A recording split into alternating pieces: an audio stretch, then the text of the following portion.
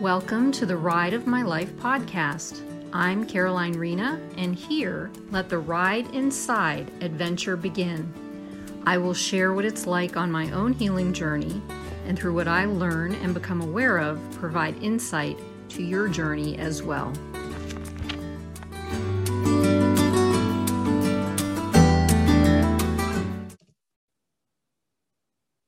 Hey everyone, I'm Caroline Rena, and welcome to the Ride of My Life podcast. And today I have Tammy Romer, and I'm not sure what's going to come out of this one, but it's going to be pretty fun. So that's all I got to say. So I'm going to introduce Tammy, and then we'll start right in. So Tammy has spent years writing for others as a marketing strategist while traveling her own self-love journey. Before writing Love and Kale, a painful and unstable childhood set her upon a global quest to find validation and love. Little did she know, as she struggled through 2 divorces, a lifetime of career ups and downs, a burnt out adrenal system, and the ultimate diagnosis of multiple sclerosis, the answers she sought came. The truest of all loves she found was within her all along. I love that. I love that. And when she made this discovery, she committed herself to helping all women find, nurture, and hold on to their own self-love. I love this. Hey, Tammy, how you doing? Hey, I'm good, thanks. Thanks for having me. You're welcome. Good, good. So, like I said, we're just going to have some fun with this, and we'll just see where it goes. So I'm really excited about this book. Can you kind of give us an idea of what you're doing right now with the book? Sure. So every December, at the end of every December, every year, I kind of take some time to reflect and look at where I am, where I want to go, what's going on. And this past December, I was really in a stuck place. I don't know, I describe it as I had no flow. And I pulled out some old journals and some old classwork that I had done on some different education programs and stuff like that. And I noticed that there was this ongoing theme that I was writing about. And while I didn't know to term it self-love yet, what I did know was what I was seeing around me and what I was being exposed to through broadcast television and advertising and marketing was this notion that love and happiness were outward things. They were things outside of us. Mm-hmm. And through the acquisition of either a very handsome husband or a really, really sexy mid-century modern home in Palm Springs, and the Lexus SUV wrapped in a red bow in the driveway with the fake snow, that we would suddenly have all this happiness, all this love, all this fulfillment and contentment. And having been in marketing and advertising for 30 plus years, and I call myself a chief manipulator, I knew intellectually about aspirational marketing and advertising because I had written it or produced it all of my life. So that seeing these messages was nothing new. You know, the Hallmark Channel between Thanksgiving and Christmas is all about finding your Christmas prince. And what I kept bumping up against as a woman was this notion that we had to go outside of ourselves in order to get this love or this validation. Mm-hmm. And I got pissed off, as you do. And I wrote a rant on Facebook, you know, why does marketing keep saying the same story over and over again? You're not whole and complete if you don't have all of these things. Can I ask you a quick question before you continue? Because this is just bringing something, already it's bringing something up for me. Okay. So for years, I have been like enamored with I don't know what word to use, consumerism and how it works in advertising and how they actually hire psychologists to understand the human mind and how they can manipulate the mind to get, that's true, right? Yeah. So they're called account planners. And basically account planners in large advertising agencies have degrees in psychology or sociology, and they use those degrees to inform the messaging. Right. So whether it's an think that we need all those outside things.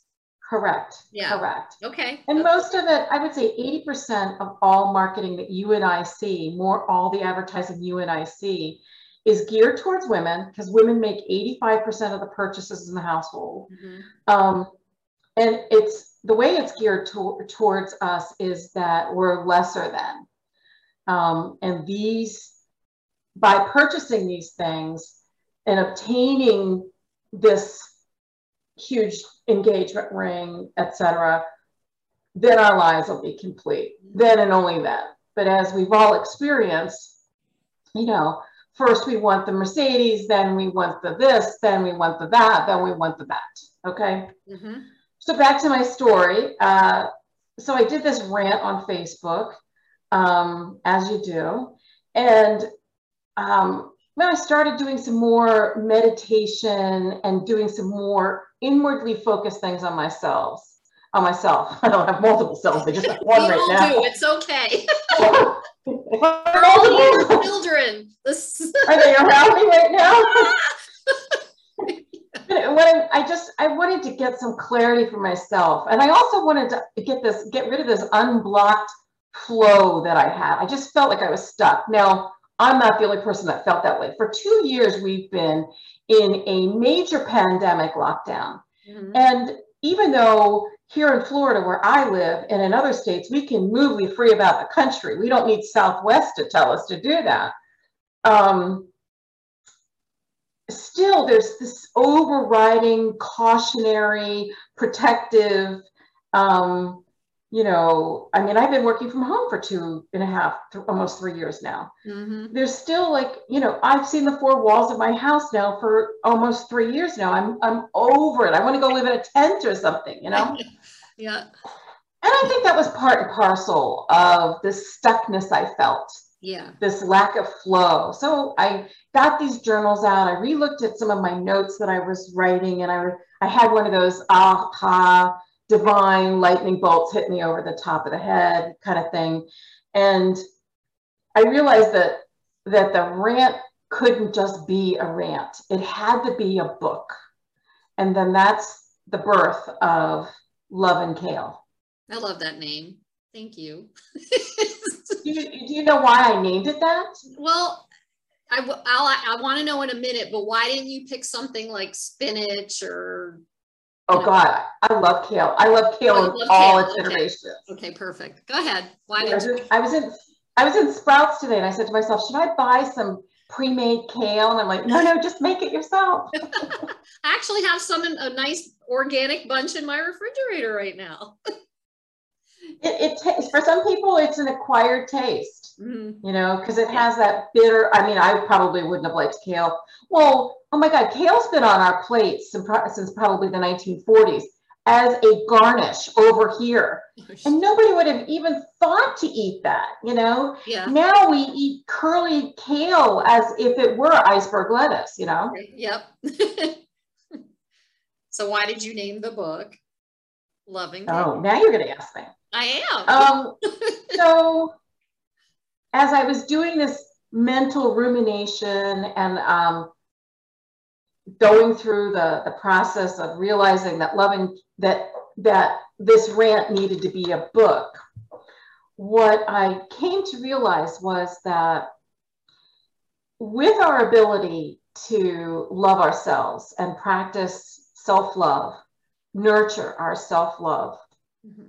hold on to our self-love, we are then capable of loving others, being love to other people, whether they're spouses, kids, co-workers, whatever, just like our whole being shifts. Mm-hmm. When that shift happens in the universe, also what happens is we open up other avenues or channels for the universe, source, spirit, God, Mother, Father, Buddha, whatever you call it, to shower you with those things that you're looking for: success, happiness, joy, weight loss, healthy body, good marriage, great friends. And I think the root of all good is love. Mm-hmm. So what occurred to me was, if women can love themselves and eat right, meaning eat their vegetables, eat a balanced meal. I'm not saying be a vegetarian. I'm just saying eat right. Balanced is a better word than right. That implies wrong. Then it's really simple. Everything takes care of itself. Mm-hmm. It may sound Pollyanna to some people, but I wanted to distill it down to its mere essence instead of it making it all so complicated. You know, well, if I love myself, and then I tell my husband I love him, and I love my kids, and then if I make a steak for dinner and we have kale, and just don't make it so complicated, people. And that's where the name Love and Kale came from. That's really the title of the book. Hey, that's neat. You know, and I personally, and I'm going to share this because everyone needs to understand what self-love is and find it. Women, there's something different. Because I'm a woman, I'm going to speak for myself as a woman, but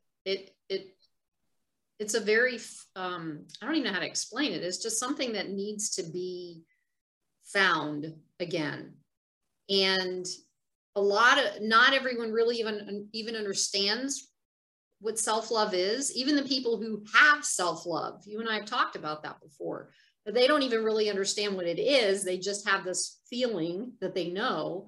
And whether you know it or you don't know it, it's something that, like you say, it's an energy that helps you to express yourself in life. And there's a stuckness that happens, like you were saying about yourself, that doesn't happen when we have that. And over the past week, literally over the past week, I have been walking through finding that truth, finding that self-love. And I mean, I've been personally going through a whole bunch of different little processes to find it. So it's not necessarily something, and you can share what your thoughts are obviously about this, but it's not necessarily something that you can say, oh yeah, well, you need self-love, bam, there it is. It doesn't happen that way.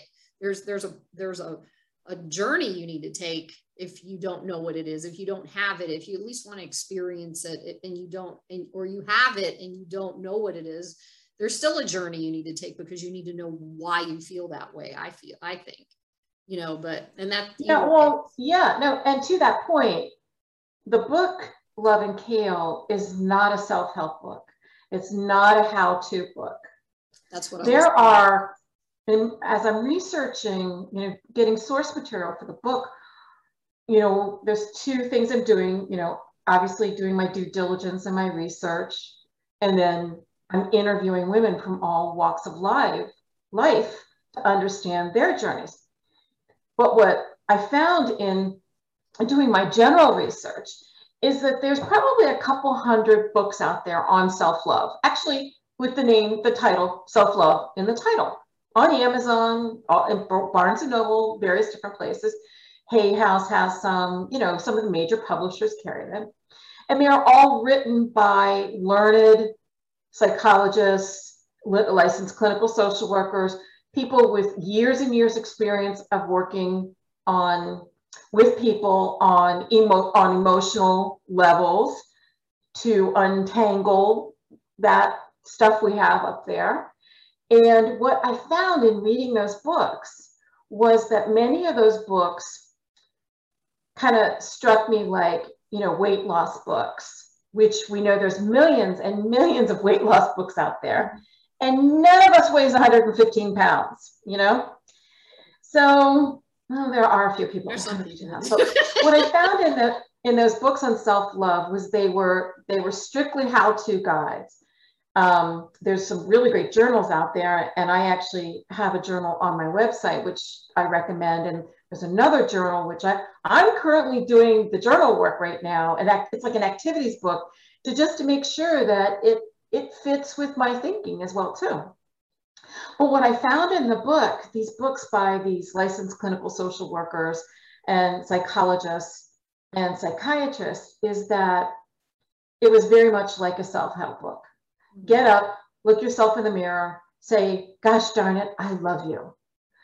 Hug yourself 3 times a day. Once a day, do something nice for yourself. Like, I don't know, get a pedicure or something like that.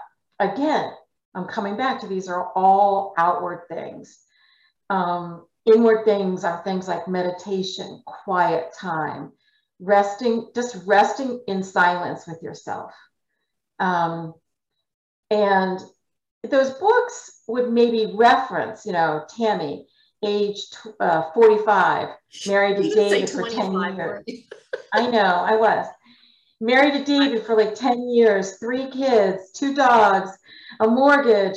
She can't find her self-love, but it never, like, it would say she feels, she told me she doesn't feel happy and she doesn't know what's wrong with her marriage and stuff like that, but it was never in her words. It was never first person. And so in coming up with this idea about self-love, about loving Kale, what I wanted to make sure that we did was we told the stories anonymously of women of all ages and all backgrounds and all religions and all races and all countries as well too. The women I'm interviewing are all around the world. They're not just here in sunny Florida. Because as you said before I started talking, is that it's really a journey to discover one's self-love. And like any journey in life, when it's your time to discover something, that's when you discover it. You can't discover it because somebody goes like this and says, you will have self-love. Mm-hmm. You have to have the courage of heart, the mental fortitude, the space as well too. Many women don't have space. Some of the women I'm talking to literally shut themselves in the bathroom in the shower at night to cry because their lives are so overscheduled with dance lessons, piano lessons, soccer, making dinner, picking up the dry cleaning, working a full-time job, getting the groceries. I'm not saying their husbands don't help, but let's just be really honest here. Mothers are the chief caregivers. That's the way it was. That's the way it is today. That hasn't altered in our lifetime. So it's a sad story when the only peace that a mother can get is through tears in the shower. So what I hope this book does is give women hope, whether you discover your self-love in your 20s or your 30s or your 40s or your 50s or your 60s, or you found it and lost it and you need to get it back, give women hope, but to see other women's stories and maybe see themselves in it, know that they're not on this journey alone, and know that they're okay. They're exactly where they're supposed to be, doing exactly what they're supposed to be doing, experiencing exactly what they're supposed to be experiencing in their life at that day. Mm-hmm. Yeah, that's really powerful because, I mean, a lot of us have been, and I talk about trauma a lot because of my own experience and people I've connected with, but when we've been traumatized, that's pieces of the work that needs to get done. Like, and I mentioned the grief work, in order to get to self-love, you can go by the how-tos all you want to, but you're not going to find it without releasing that energy that is literally stuck inside of your body. If you're holding anger, whether it's to yourself or to somebody else, you cannot love yourself. You can't. It's impossible. Or challenging or, whatever. So I think it's really important for a book like this to come out to show women and men, that there's an opportunity to see what it's like and to find that. And you've done this, you're doing this, you're on your journey. And I read a few things about, you know, pieces of your story on how you got to this point to wanting to do this. Can you go a little bit deeper into what the story, your backstory is, as to, you know, Sure. the So vulnerable pieces, if you can. Yeah.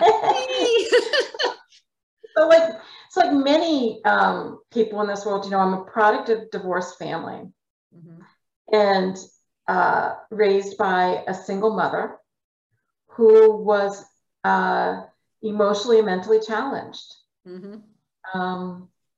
And, you know, that takes its toll on the children. If I can just back up for a second, because Sure. I want to say one thing, that in my discussions with women, I am finding that self-love was present for many, many women when they were younger, 4, 5, 6, 7. And as I'm talking to you now about my childhood, I can very clearly say, I can tell you on this day and this day and this day, this is what I experienced. My self-love experience was a sense of joy, a sense of contentment, a sense of happiness. And I was 7 years old. And then life happens. Yeah. And when I say life happens, I'm going to say that our parents doing the best that they can with what they have and the outside influences that they believe in, church, state, whatever it may be, begin to conditionalize us to prepare us for the world ahead. Excuse me. And how that may look is, and I've heard this from several women, you need to be smart, you need to be pretty, you shouldn't be the smartest person in the room, and if you are the smartest person in the room, don't let anybody know it. Yeah. So I think that starts around, you know, that started around 6 or 7 for many women of the baby boomer, post-baby boomer, perhaps even into the Gen X a little bit as well too. And then you get into middle school, not so much in grade school, but in middle school, and all hell breaks loose. And then now you've got all the outside influences of cliques. You know, everybody wants to dress like the popular girl. Everyone wants to be like the popular girl. And if you're not like the popular girl, if you're not the smartest person in the class, if you're not the prettiest person in the class, then where you go is within in a very detrimental way. And you start to practice self-deprecation. Did you want to say something?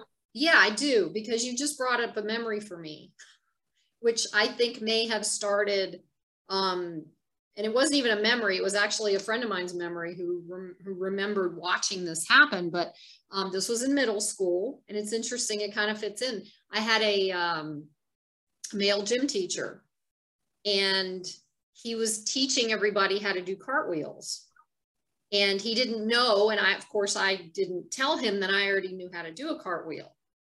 So I've got knowledge as a, how old, 11-year-old, 10-year-old, something like that. I've already got knowledge on how to do this. And he pulled me up to the front of the line so he could teach everybody step by step how to do a cartwheel. Well, my friend told me that I actually started to do the cartwheel and I couldn't hold it. I had to go follow through, and I kicked him in the face, and he got mad at me and yelled at me and screamed and get to the back of the line, you know, because obviously I shocked him or whatever, but that doesn't matter. But when he did that, I felt that my knowledge, this is powerful because this is something I haven't thought about it this way. It pushed me back to the back of the line. I had to be behind everybody else because I knew something that other people didn't know. Yeah. Wow. Holy crap. Because, and this is in the moment. I didn't even realize that, you know, so thank you. There you go. There you go. We'll release it. Let it go. Yeah. So, you know, we get into that age, and then we really, as women, become really, we become our own judge and jury at that point, and seem to spiral down as hormones start to fly around as well too. And just become our worst, really become our worst enemies instead of our best friends. Mm-hmm. And I'm not saying our parents are at fault here, but parents tell boys back then and even today, you can do, have, or be anything you want to be, and don't let anybody tell you anything different. The segue from that is the whole entitlement thing that we're going through with the snowflakes right now, where boys and girls, boys and girls are being told you can have, be, or do anything that you want, regardless of what anybody says to you. But what's missing from there is don't step on people to get what you want. Right. And you don't deserve it just because you show up. You know, you have to do the work. And that's the part that's missing in, I'm going to put air quotes on here, modern day parenting. We want our children to have all this self-esteem, which is another topic of conversation that we could spend another hour on, about the church and self-esteem and self-actualization and why we are where we are today, is mainly because of church doctrine and the idea of holding the masses down to increase the flock and the coffers.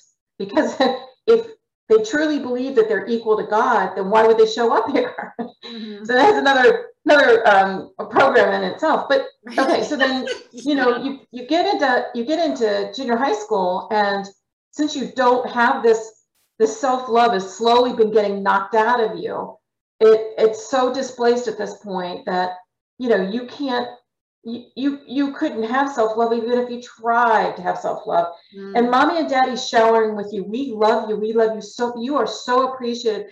You know, that's not the same as self-love. That's, again, outward.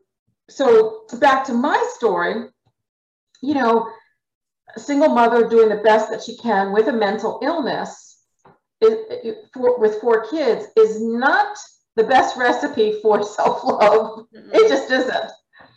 And by the time I got into my late teens, early 20s, first of all, I was definitely hell-bent on repeating a lot of the mistakes that she had made as an adult woman. But there was no self-love. There was no self-actualization. There was no self-awareness. There was just this terrible outward focus for love, validation, praise, acceptance, just you just fill in the blanks. And that's what I meant by, in my bio about how that's that journey. And everybody likes to be pat on the back and say, job well done, but that can't be your only sense of value or your only sense of worth. Because there's going to be times when people don't pat you on the back and say, Tammy, you really screwed that one up. So what do you do when that happens? You shouldn't say to yourself, oh, I'm a failure, or I'm useless, I'm worthless, I should quit my job and go work in fast food, which is nothing bad about working in fast food.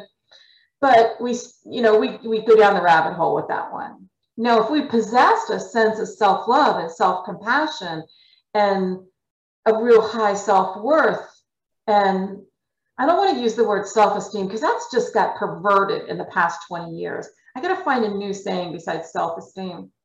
When something like that would happen and somebody said, Tammy, you really screwed that one up, I would be able to own it and say, you're absolutely right, I did. It will not happen again.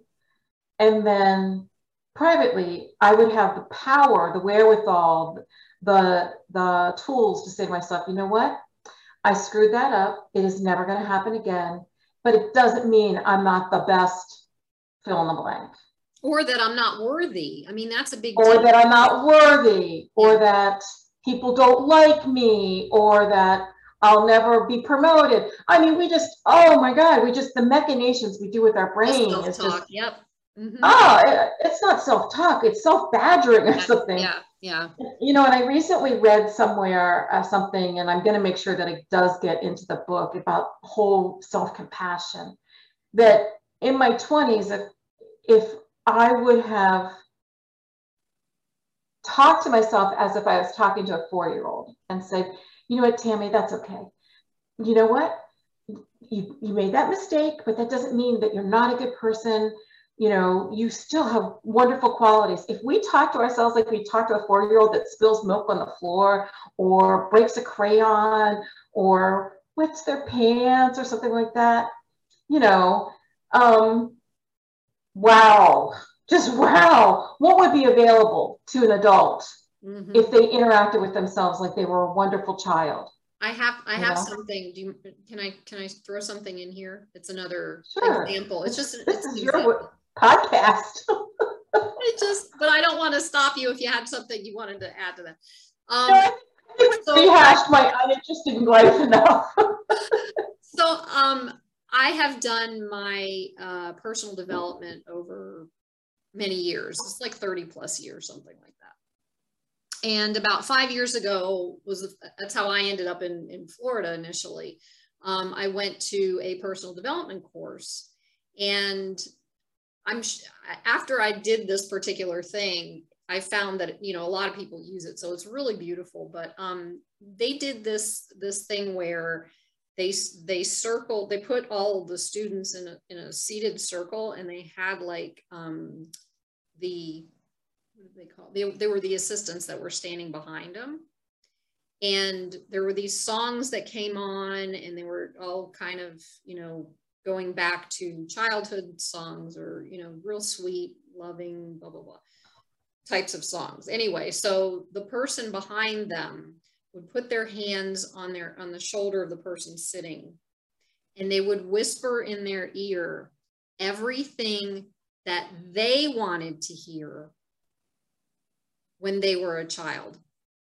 So they would be getting things like, I love you, you're beautiful, you're amazing, I'm so proud of you, you mean the world to me, these types of things. And I remember when I did it and I was sitting there, this is the beginning of the deep work that I did when I went down there.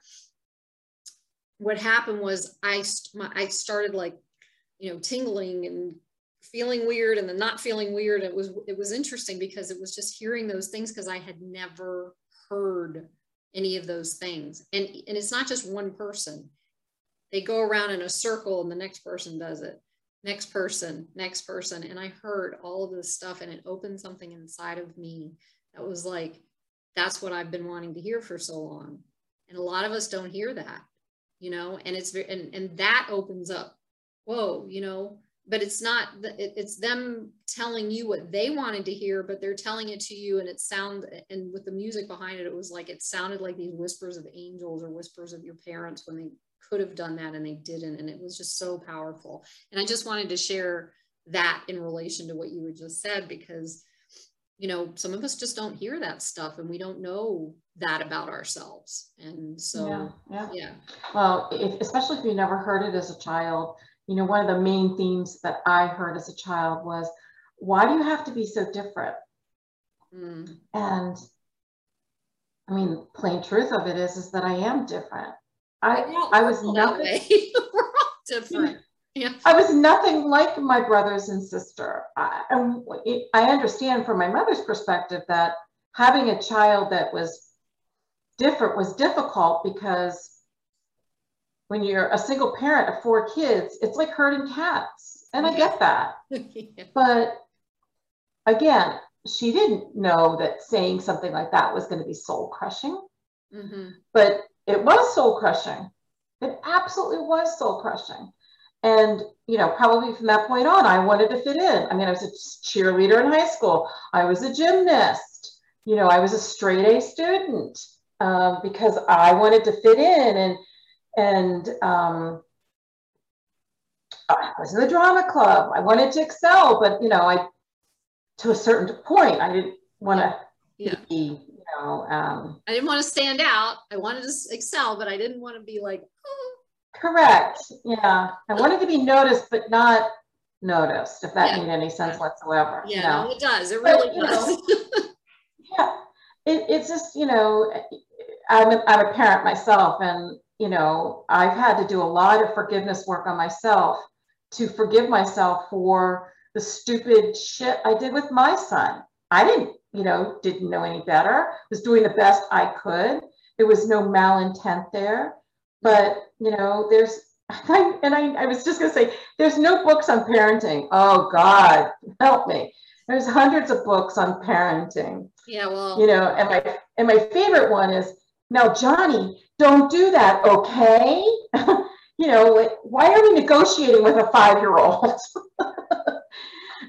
Which is a whole other topic altogether. But anyhow. So far, we've got 4 more interviews we can do, but go ahead. Oh my God. But yeah, so back to self-love, you know, just having that self-compassion, that keeping at bay the self-criticism, which is so easy to do, can really help a woman unlock or discover or realize her self-love. Yeah, that's definitely. The rest of my life is boring, you know. I doubt in New York City. I doubt what? I doubt it, but you know what, I say that to people. It's like, it's boring to me, you know. Lived in New York City, ran 2 international ad agencies, one in Sydney, Australia, one in New York City. Oh, that's boring. Okay, but here's the thing.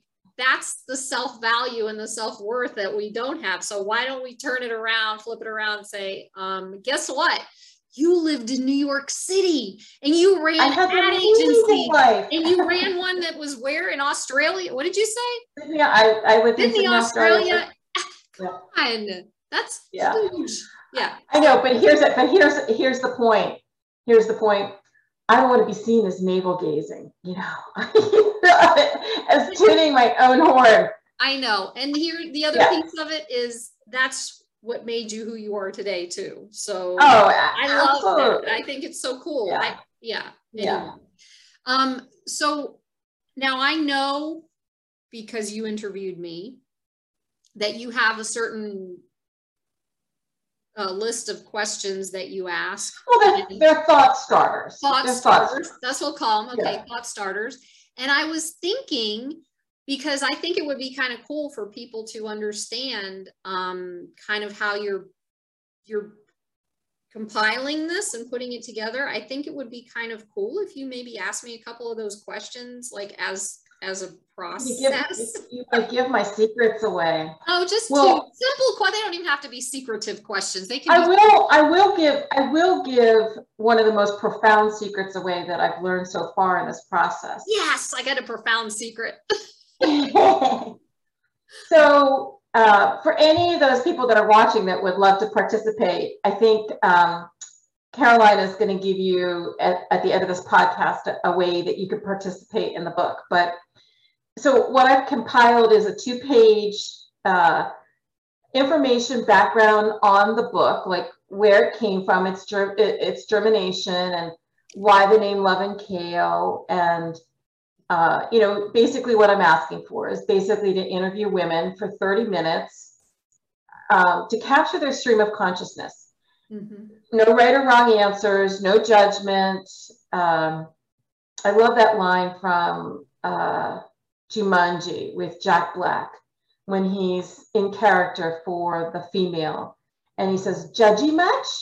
I think I'm going to make that my new mantra. But self-judgy much?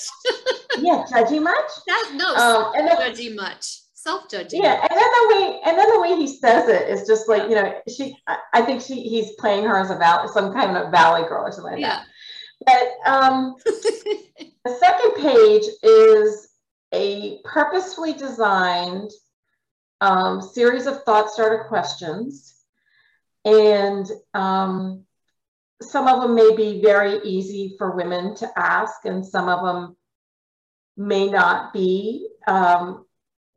I will say that 90% of the women I have interviewed so far have said to me that they had never thought about self-love before, but now they think about it all the time. And they check in with themselves to see if they're being self-loving, or, and I'll say this in a little bit because I don't want to get it wrong, or not. So here's the profound thing.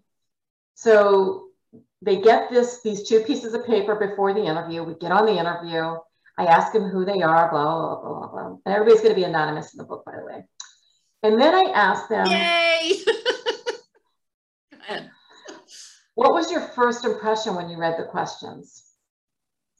And what I'm finding is that gets me the most profound answers out of all the questions, because it's stuff like, I had never thought about self-love before. I don't know what self-love is. You know, I'm personally not leading these interviews to tell you what self-love is. And the stream of consciousness that comes just from that question alone, I could throw all the rest of the questions out. But eventually we do end up going into some of the other questions. When I hit upon that question, which I'm not even sure if I asked you that question or not in your interview. No. And if you're feeling left out, I can ask you that one. No. I don't know. When you said it, I was like, I don't know. Okay. Whatever you ask me, here's the thing. When I do these processes, whatever I get asked, it's live TV from that for about 5 or 10 minutes. It's live TV. And then after it's over, I just kind of give or share what my experience was. And, sure. then we end, and then I go throw up. So whatever happens is perfectly okay. The throwing up bit. That's how you're so thin. So what I found was, you know, comments like, wow, these are really deep questions. You know, I'm not asking anybody to expose themselves, and, you know, but sure enough, you know, these women get started, and some of the most incredible, unselfish, generous, mind-blowing things are being shared with me about who they are as women, their journey to where they are today. And some of them are in their 20s, and some of them are in their 30s, and some of them are in their 40s, and some of them are in their 50s, some of them are in their 60s, some are married, some are divorced, some have never been married. Some have been divorced for so long they don't even consider themselves as being married, kind of thing. And then after we get over that one, which usually takes like 15 minutes, then I can ask a couple of other follow-up questions, you know, about the experience of self-love and nurturing self-love. And I think another profound one for me is, you know, if they have a daughter or nieces or a sister, you know, how would they either help her discover her self-love or encourage her to discover her self-love? And some pretty incredible things are coming out of that as well too.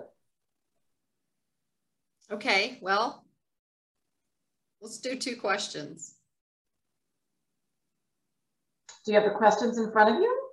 No, I don't. I was looking for them for a few minutes ago and I can't find them. So no. Gosh.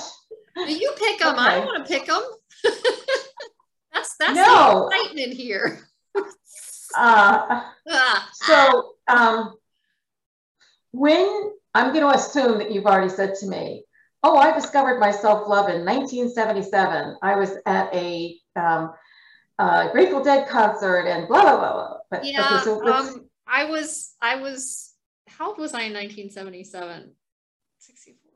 70. You probably weren't born yet, you know. No, I was 13.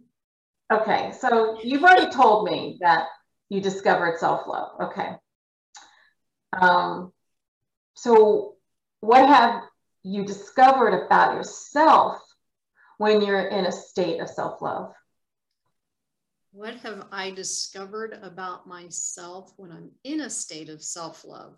So your self-love is present to you. So let's say self-love shows up to you as a sense of peace or joy. You just or answered my question though, because that's what I feel. I feel that. I mean, like right now, this is. But what did you discover? What did you discover about your true self, about your truth? What did I discover about my truth? That I'm bigger than I thought I was.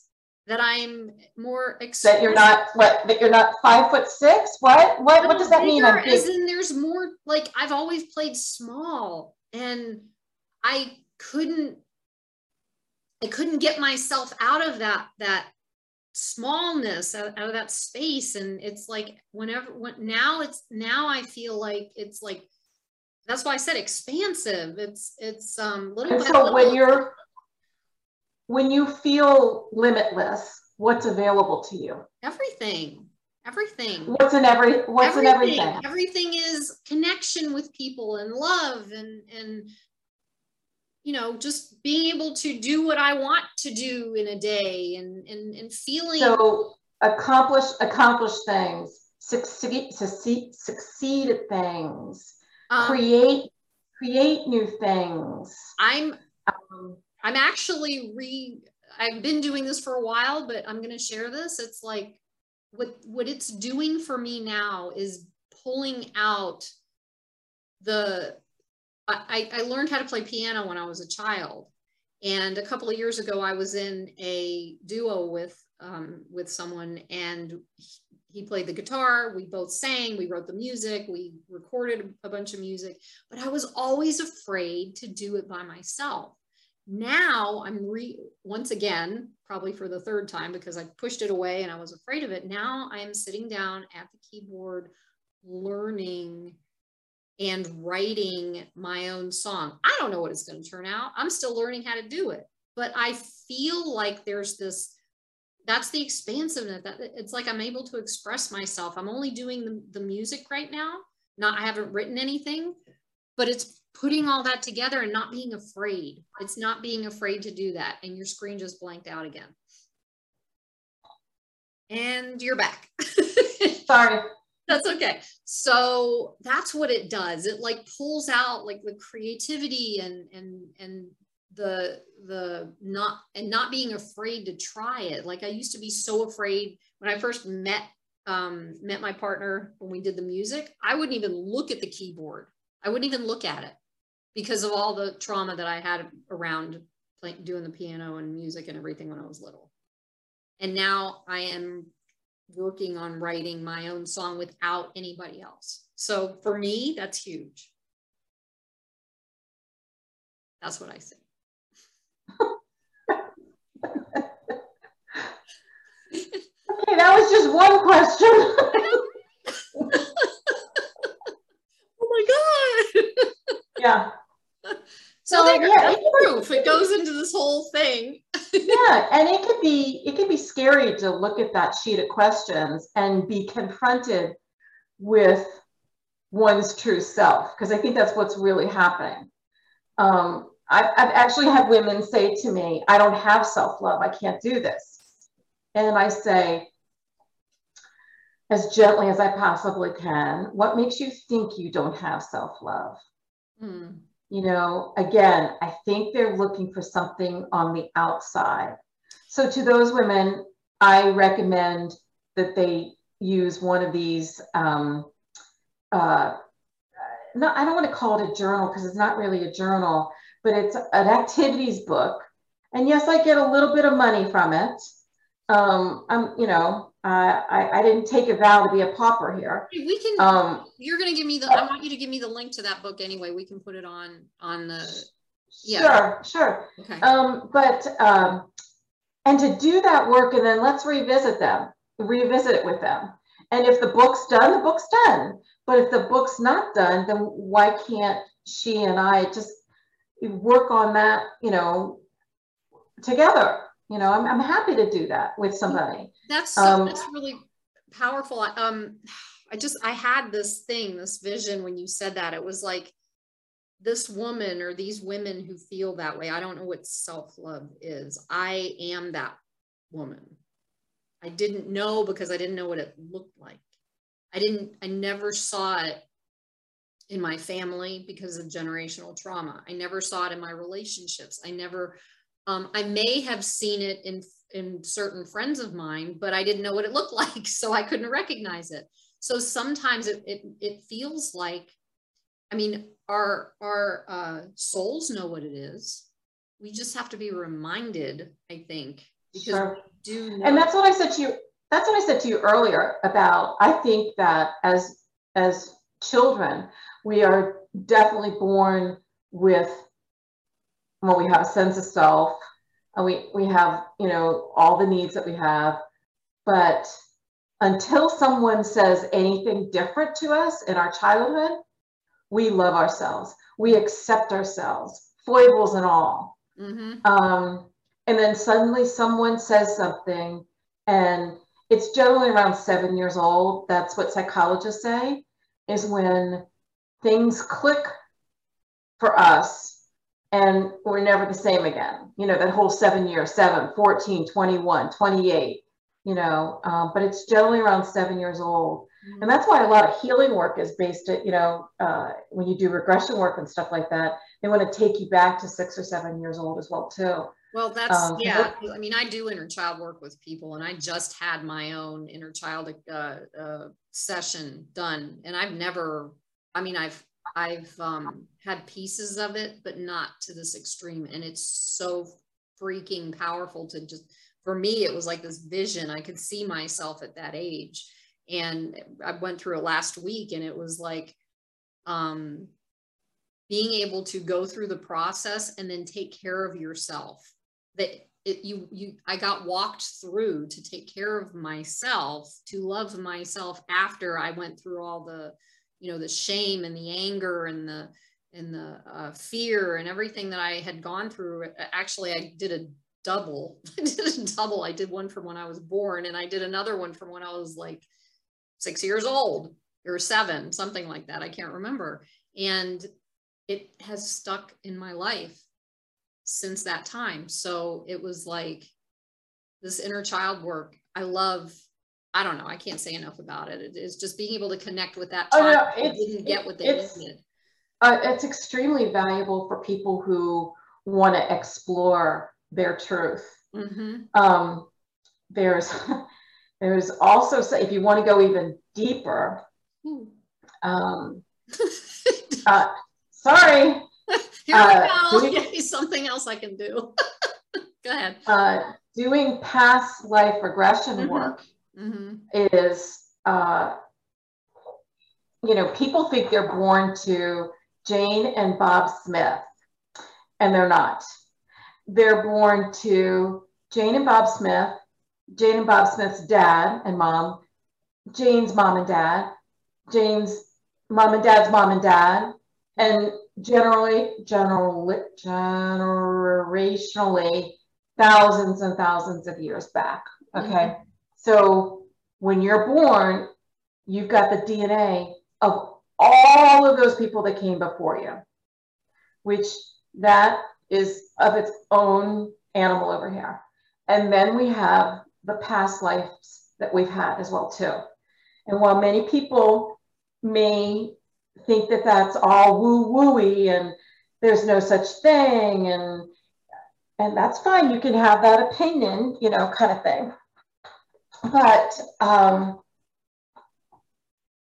I'm gonna say that it affects us tremendously in our today lives, and I'll give you a good example of it with myself.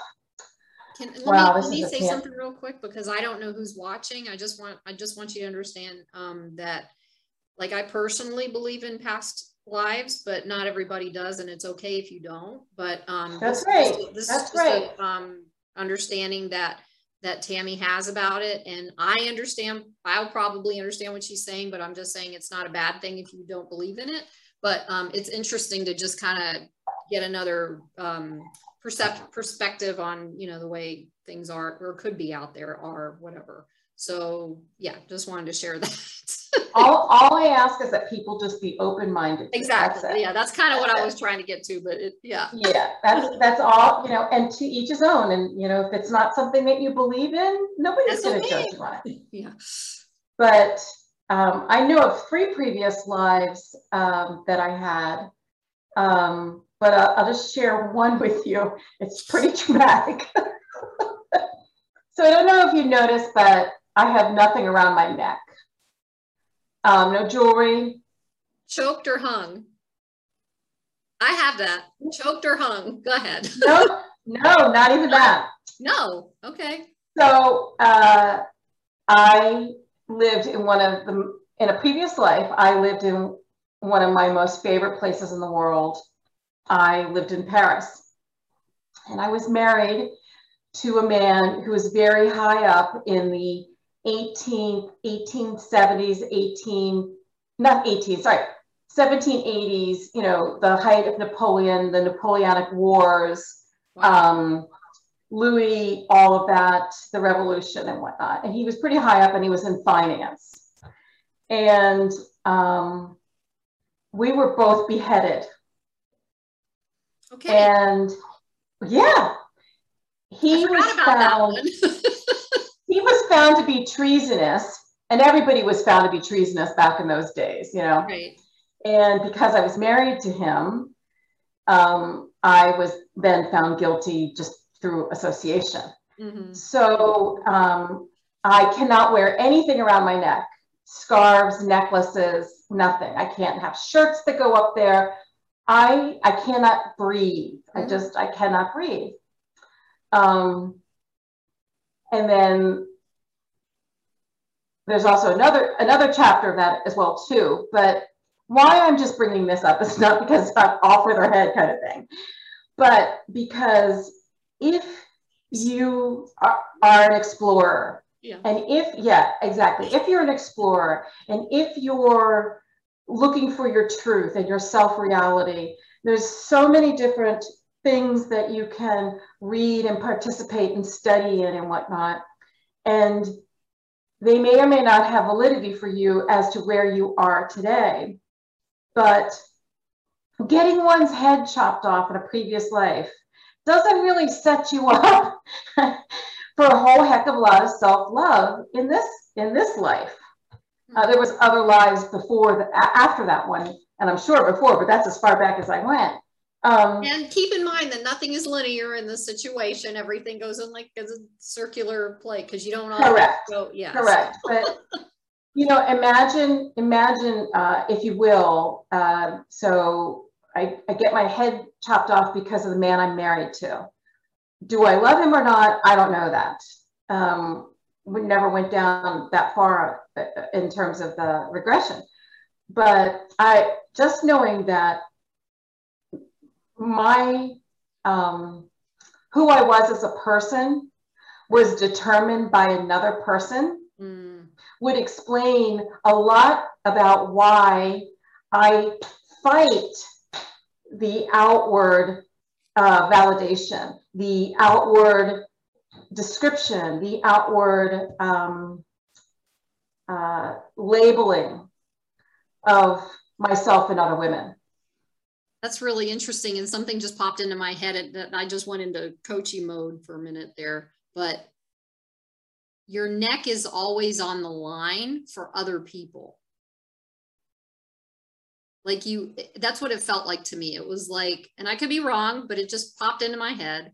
Oh, I see what you're saying. I see what you're saying. Yeah. Like it's your fault because of this. It's your fault. It's always your fault because of something that somebody else does. So your neck is always on the line for other people and their whatever. Does that resonate with you? Yeah, that could be it too. But to be, I think for me that what really truly resonates for me is to be lumped in with that other person, and whether or not he, you know, wasn't doing the finances right or not, I was complicit. I was found guilty. I was judged, by his actions, inactions, or something like that. So in this life, do you take responsibility for other people, or have you? In this life, have you taken the blame? Have I taken the fall? Have I taken the fall for someone?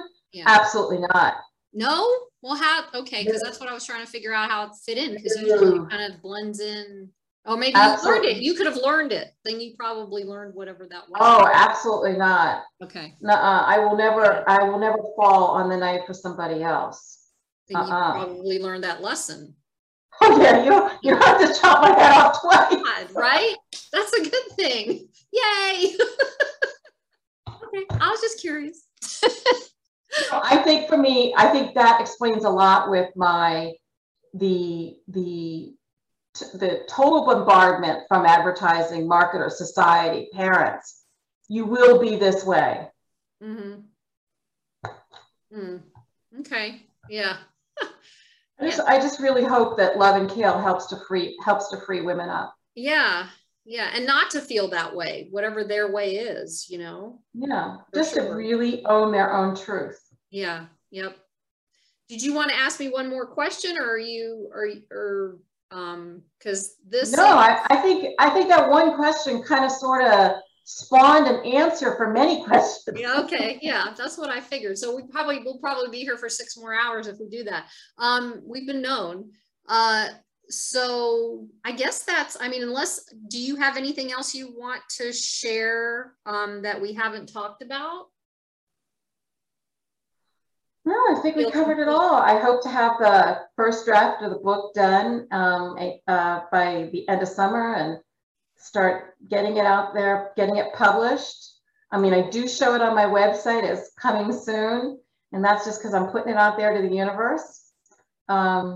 Beautiful. Can't take pre-orders yet. You can't take pre-orders until you actually have a manuscript. But like I said, if there's any women that are in your sphere of influence that would love to be involved in this, I would welcome them to reach out to me and tell their story, share their story, share their journey. Yeah. And what I'll do is I'll put a link when I post the video.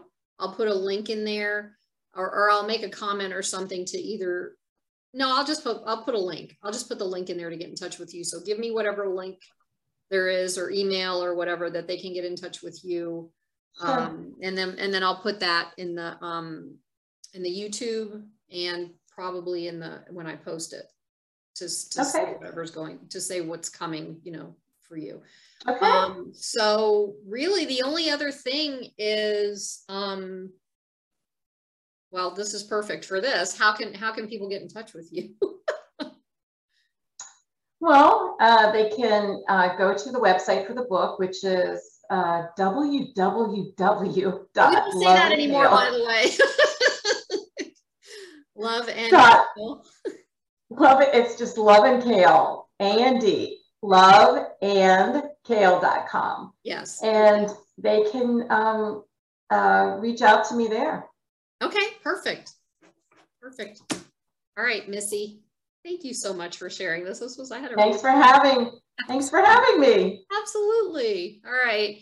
So everyone, thank you for being here and sharing in this really fun moment with Tammy Romer and I, and looking forward to hopefully hearing from some of you ladies, women, young ladies, whoever wants to get in touch with Tammy and ask these questions and see where it goes, and help her out in getting this out there for other women. And I appreciate your time, and I hope you have a wonderful day wherever you are. And that's it. Bye.